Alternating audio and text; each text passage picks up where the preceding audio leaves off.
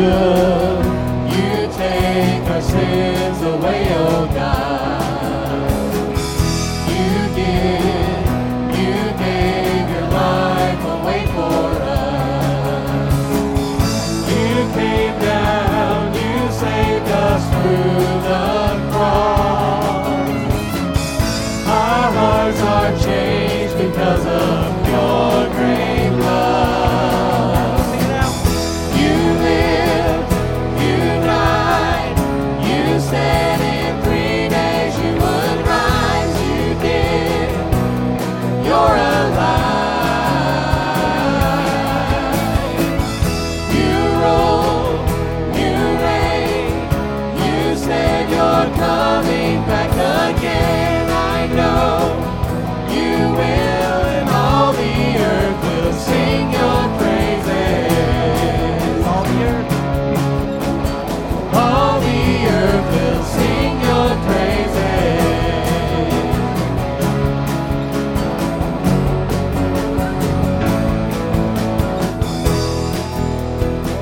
Sing the next verse. No one, no name can rise above you, Lord. One hope, one light will shine forevermore. Your kingdom in heaven and on earth. Your children stand and sing of your great word. You lived, you died, you said in 3 days you would rise. You did, you're alive. You rule, you reign, you said you're coming back again. I know you will, and all the earth will sing your praises. All the earth will sing your praises.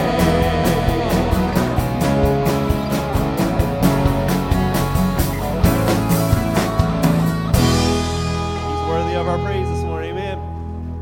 Let's continue to worship. We're going to sing a Christmas song.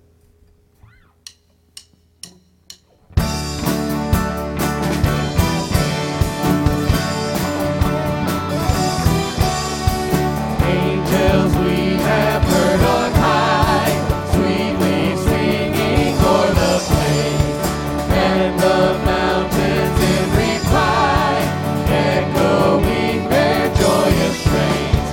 Lord,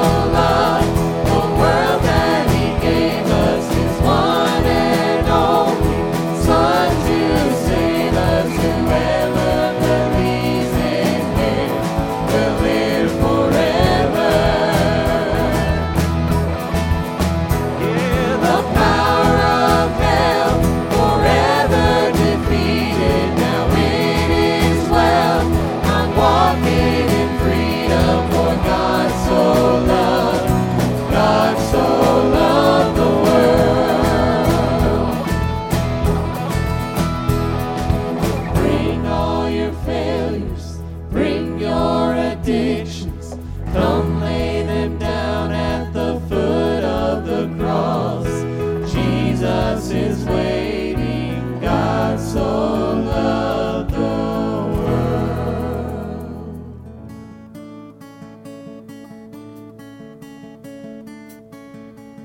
It's not my life to live.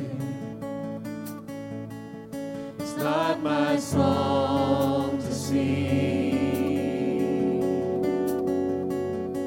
All I have is His for all eternity.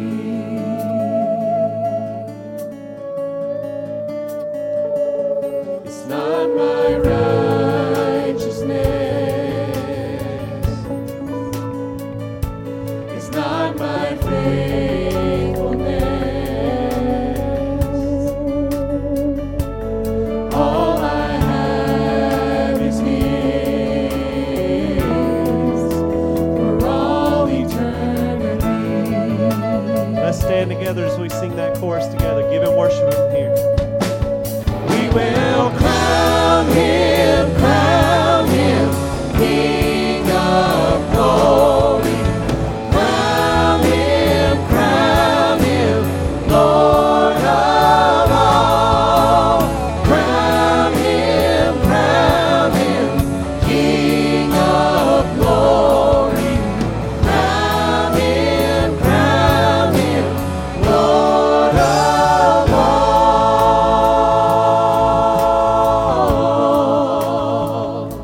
It's not my war to win. It's not my way to bear. By His mighty hand, He won the victory. Sing that chorus. Crown Him, King of glory. Crown Him, Lord of all. Crown Him, King of glory. Crown Him, Lord of all.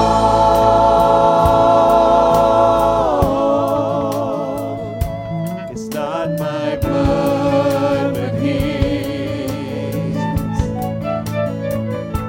Who stands in my defense. Sing these words with us. And oh, what love is this that won the victory? Sing it. He won the victory.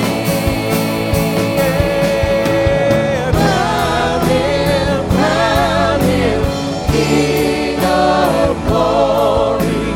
Crown Him, Lord of all. Crown Him, King of glory.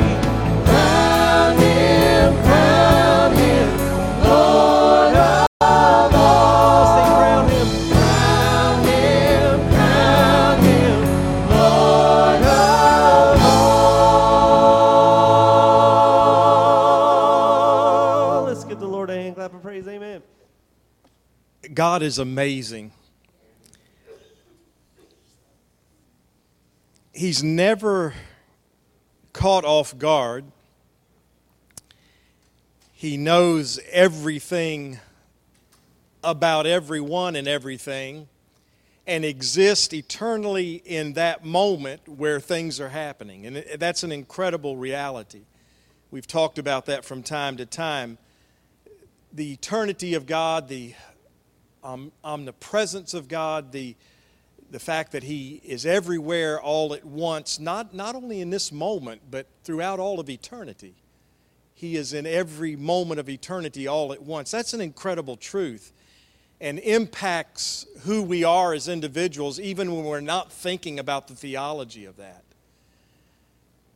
God had told His people that He had a plan for their redemption.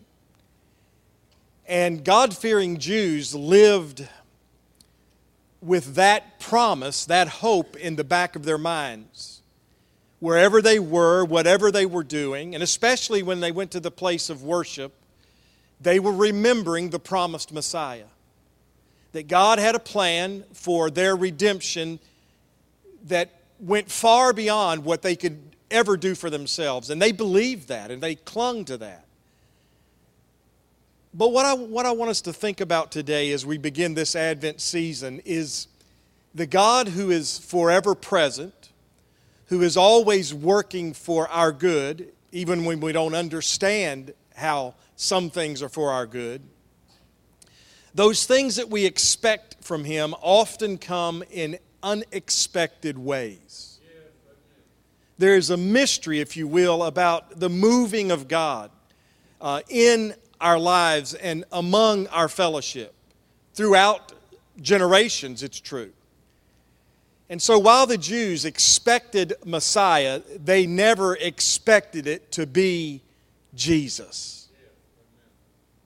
And I'm talking about the person who was conceived by the Holy Spirit in a young virgin, an immaculate conception, a God thing, where God would enter the human race, clothed with flesh, would walk among us that we might have the opportunity to see Him, to hear Him. Not just from the prophets. In Hebrews it says, in times past, God spoke to His people in a diversity of ways through the prophets and through the writings. But in these last days, He has made Himself known to us through His one and only Son. And what's amazing to me is when God walked into the middle of people in that day, many of them did not see Him for who He was. And I'm humbled as I think about that, because I realize there's a real possibility that God could make His entrance into our lives, into my life today, and I might not notice that it's Him moving. Because it may be contrary to what I've conjured up in my thinking about what I should expect if He shows up. Jesus told His followers that there are going to be times when you're ministering and you're going to have the opportunity to make the difference for someone who is at the bottom of the scale, if you will, when it comes to measuring humanity. They will be the least of people in your eyes, but when you serve them, you will actually be serving me. How many times has the Lord come into our presence in the form of a stranger and we didn't recognize it was Him bringing His presence to our lives, bringing an opportunity to us to move closer into our relationship with Him and His purpose for our lives. Matthew 1 is where I want to take you today on this first Sunday of Advent. And I'm going to begin reading with verse 18. Matthew offers the genealogy of Christ. And he was a detailed person. You can tell that as he writes the gospel. And I don't know if any of you all have watched The Chosen, the video series, but now season 3 is out. And so you can begin to watch those videos as well.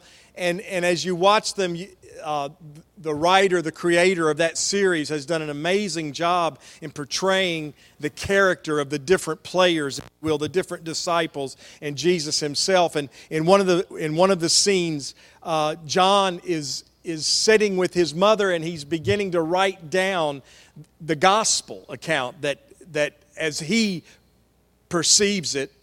And his mom challenges him, you might want to say something about the lineage. And he said, oh, Matthew will cover that. And so it portrays in just a fine fashion that they were many different characters, and Matthew was one of those detailed people. And so after he shares the genealogy, here's what he says. He says, this is how the birth of Jesus, the Messiah, came about. He wants to nail that down. This is the promised one of God. His mother Mary was pledged to be married to Joseph, but before they came together as husband and wife, she was found to be pregnant through the Holy Spirit.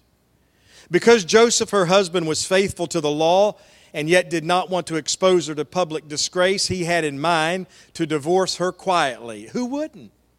I mean, if you were Joseph, men, if you were him, would you not also think, something's wrong here? I think I'm going to move away from this relationship. And that's what he was deciding, but he was a man of character, and he thought, I'm not going to make this a disgraceful moment for her. I'm just going to kind of ride off in the sunset, leave her to herself, and I'll go find my new tomorrow. And as he's thinking those thoughts, the angel of the Lord said this to him. It says, after he considered this, an angel of the Lord appeared to him in a dream and said, and maybe the angel had to appear in a dream because he would not be quiet long enough for God to have his say unless he were asleep. But whatever, in a dream, the angel of the Lord came to him and said, Joseph, son of David, do not be afraid to take Mary home as your wife, because what is conceived in her is from the Holy Spirit. She will give birth to a son, and you are to give him the name Jesus, because he will save his people from their sins. Verse 22, all this took place to fulfill what the Lord had said through the prophet. The virgin will conceive and give birth to a son, and they will call him Emmanuel, which means God with us. As we look at this passage of Scripture, we find God fulfilling the promise that he had made centuries before. Hundreds of years before this came to pass, God promised that this would happen, that he would send a Savior, and that this Savior would be born of a virgin and would come forth as the only begotten of the Heavenly Father. That was the promise.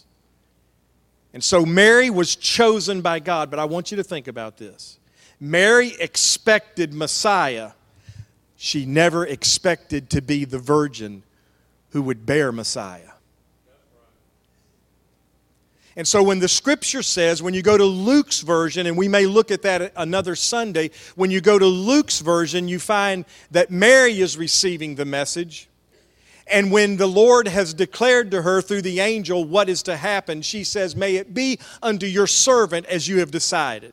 Now I want you to think about what an incredible obedience that really was. That while she was expecting Messiah, and though she was longing for Messiah, I think because she was just a quiet little teenage young lady in Israel, she preferred to be in the shadows of what was happening rather than center stage. But God chose her. And when God chooses you, that's something to reckon with. That's something to be wrestled with. That's something to take into serious consideration. That is something to be obeyed in our lives when we know that God has chosen us. And Mary was chosen by God to be the maiden who would bring forth the Savior into this world. It was not an easy road. We look back on it and we say, what an honor. And it was. But you could use another word, what a hardship. And it was. Because people misunderstood her. People judged her. People did not have the sense, the God sense of what was happening in that moment. It was a difficult thing for her to bow, to yield to the plan of God as it worked out in her experience. But over and over again, she had to come back to the reality that God had made this choice. And God always is working for the good of His people. I think it was a surrender she not only made in a moment, I think it's a surrender she continued to make day after day. I think it's something that she didn't just wrestle with for just a minute, but it was something she wrestled with for that whole time span and beyond. Because listen, after Jesus was delivered, all of the whispers did not go away. People were still judging her, still misunderstanding what had happened. Particularly among those who had not received Jesus for who He was, the Messiah. But she was chosen by God. and she embraced God's choice. And that brings me to ask myself, and I think we should all ask ourselves, are we embracing the choice that God has made for us? But then also Joseph was called by God. And that's another word for chosen.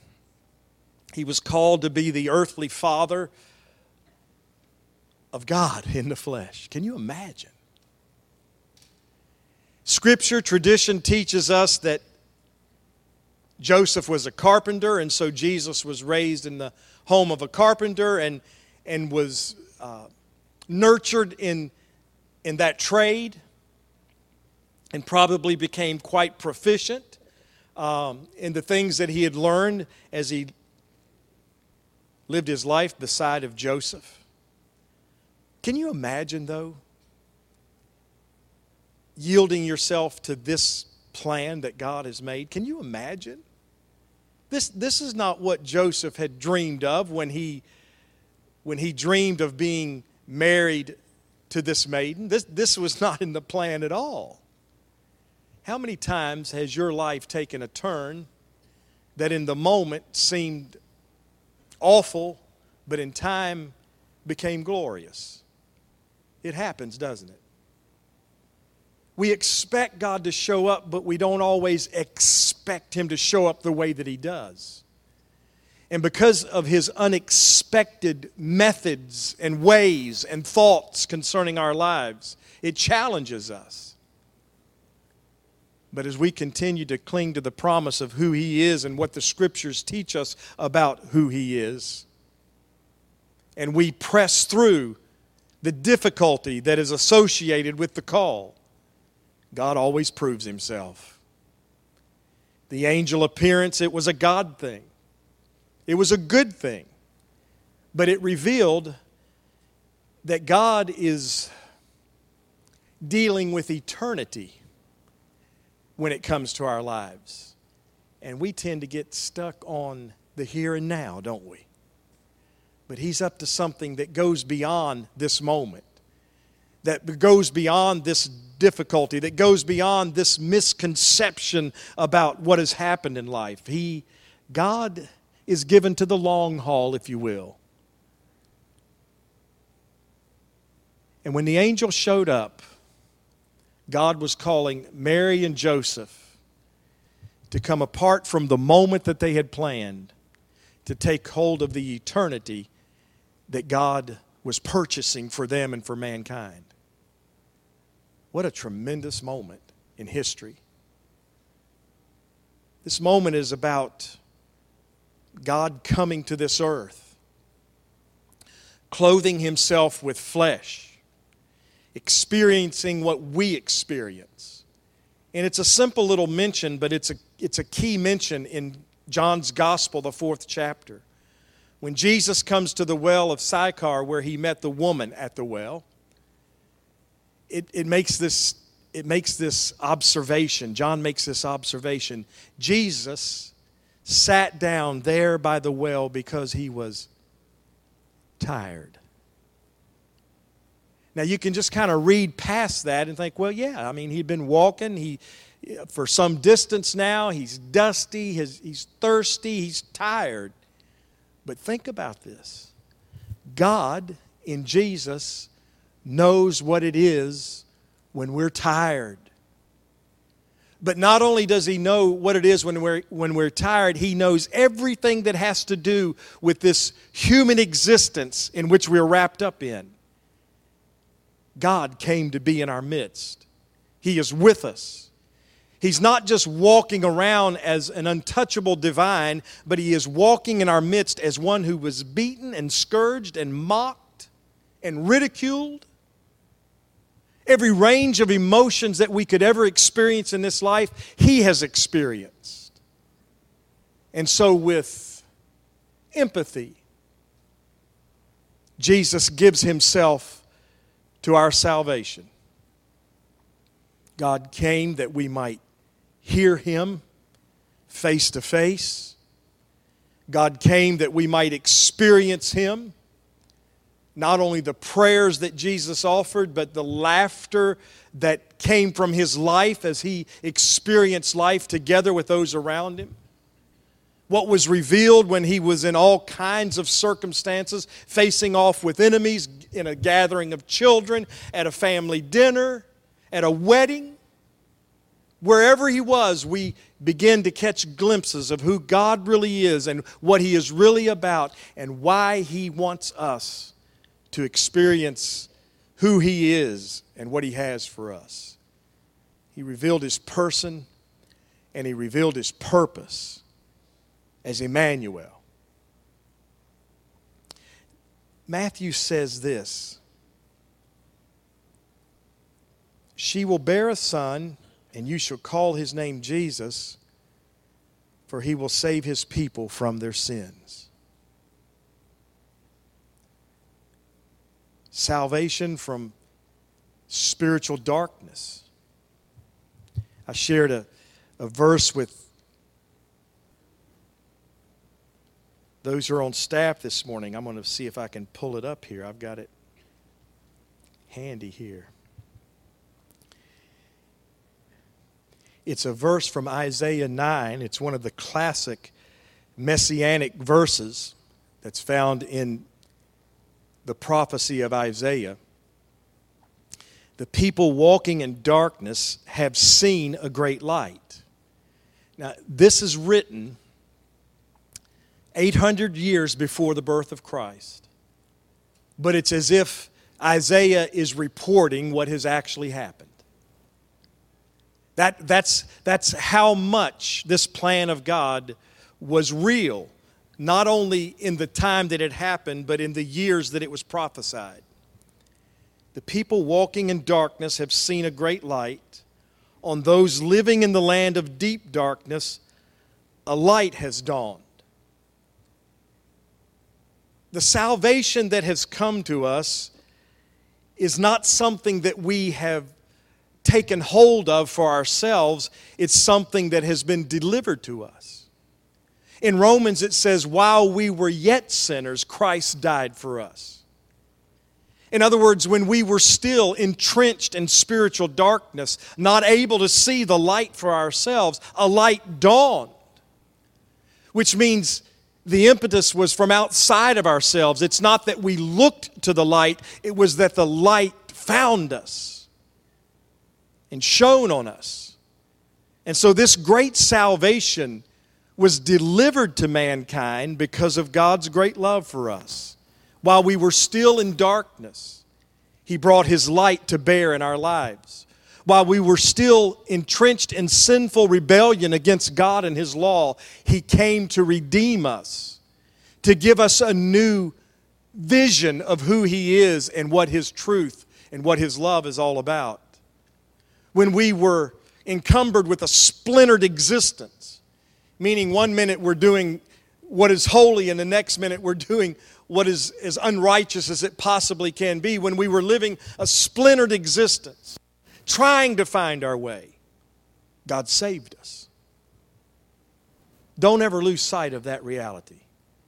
He saved us. We talk about coming to Him, and that has its place. But always understand, long before we took any step that was aimed at coming to Him, before any of that, He came to us. Jesus. An expected Messiah who came in an unexpected way. And maybe for them in that time, maybe an unexpected moment. Maybe there were those who had given up after hundreds of years of promise. Maybe there were those who said, it won't happen. Kind of like people in our day when it comes to the second coming. Oh, it's going to happen. Just as His first advent was promised, His second coming is promised. It's going to happen. Expect it. But expect it in an unexpected moment, in an unexpected way. Because the Bible says, just as the lightning flashes from east to west, so will be the coming of man, of the Son of Man. Which is to say, you'll know it's happening, but it'll happen in a moment, in a twinkling of an eye, as it's written in 1 Corinthians, the 15th chapter. So Advent begins, and while we give ourselves to our Christmas routines, I pray that we will be people who are open to those unexpected ways in which God will make His presence known again this Advent season. Maybe it'll happen in the daytime, maybe it'll happen in your sleep. But I pray that everybody will have a Christmas moment. I pray that every year, that you'll have that moment when the light of God breaks upon your life in such a way that without anybody having to tell you, God Himself will tell you, this is what Christmas means.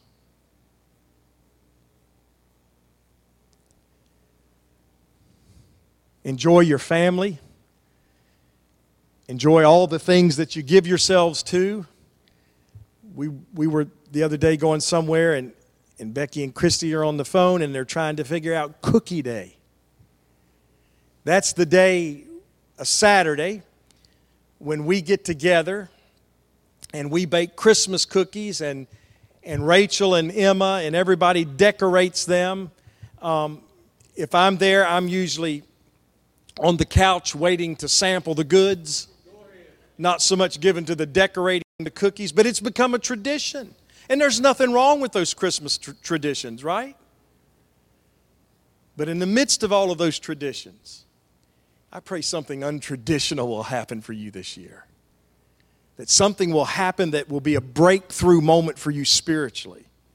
Not to say that you haven't had those already, but I pray that it'll happen all over again. That the Lord, maybe the Christmas angel, will visit you. And you will have the awesome opportunity of knowing in that moment, Emmanuel. Emmanuel, God with us. He is with us. Where two or three are gathered, He's there. I just want to be more aware of His presence, don't you?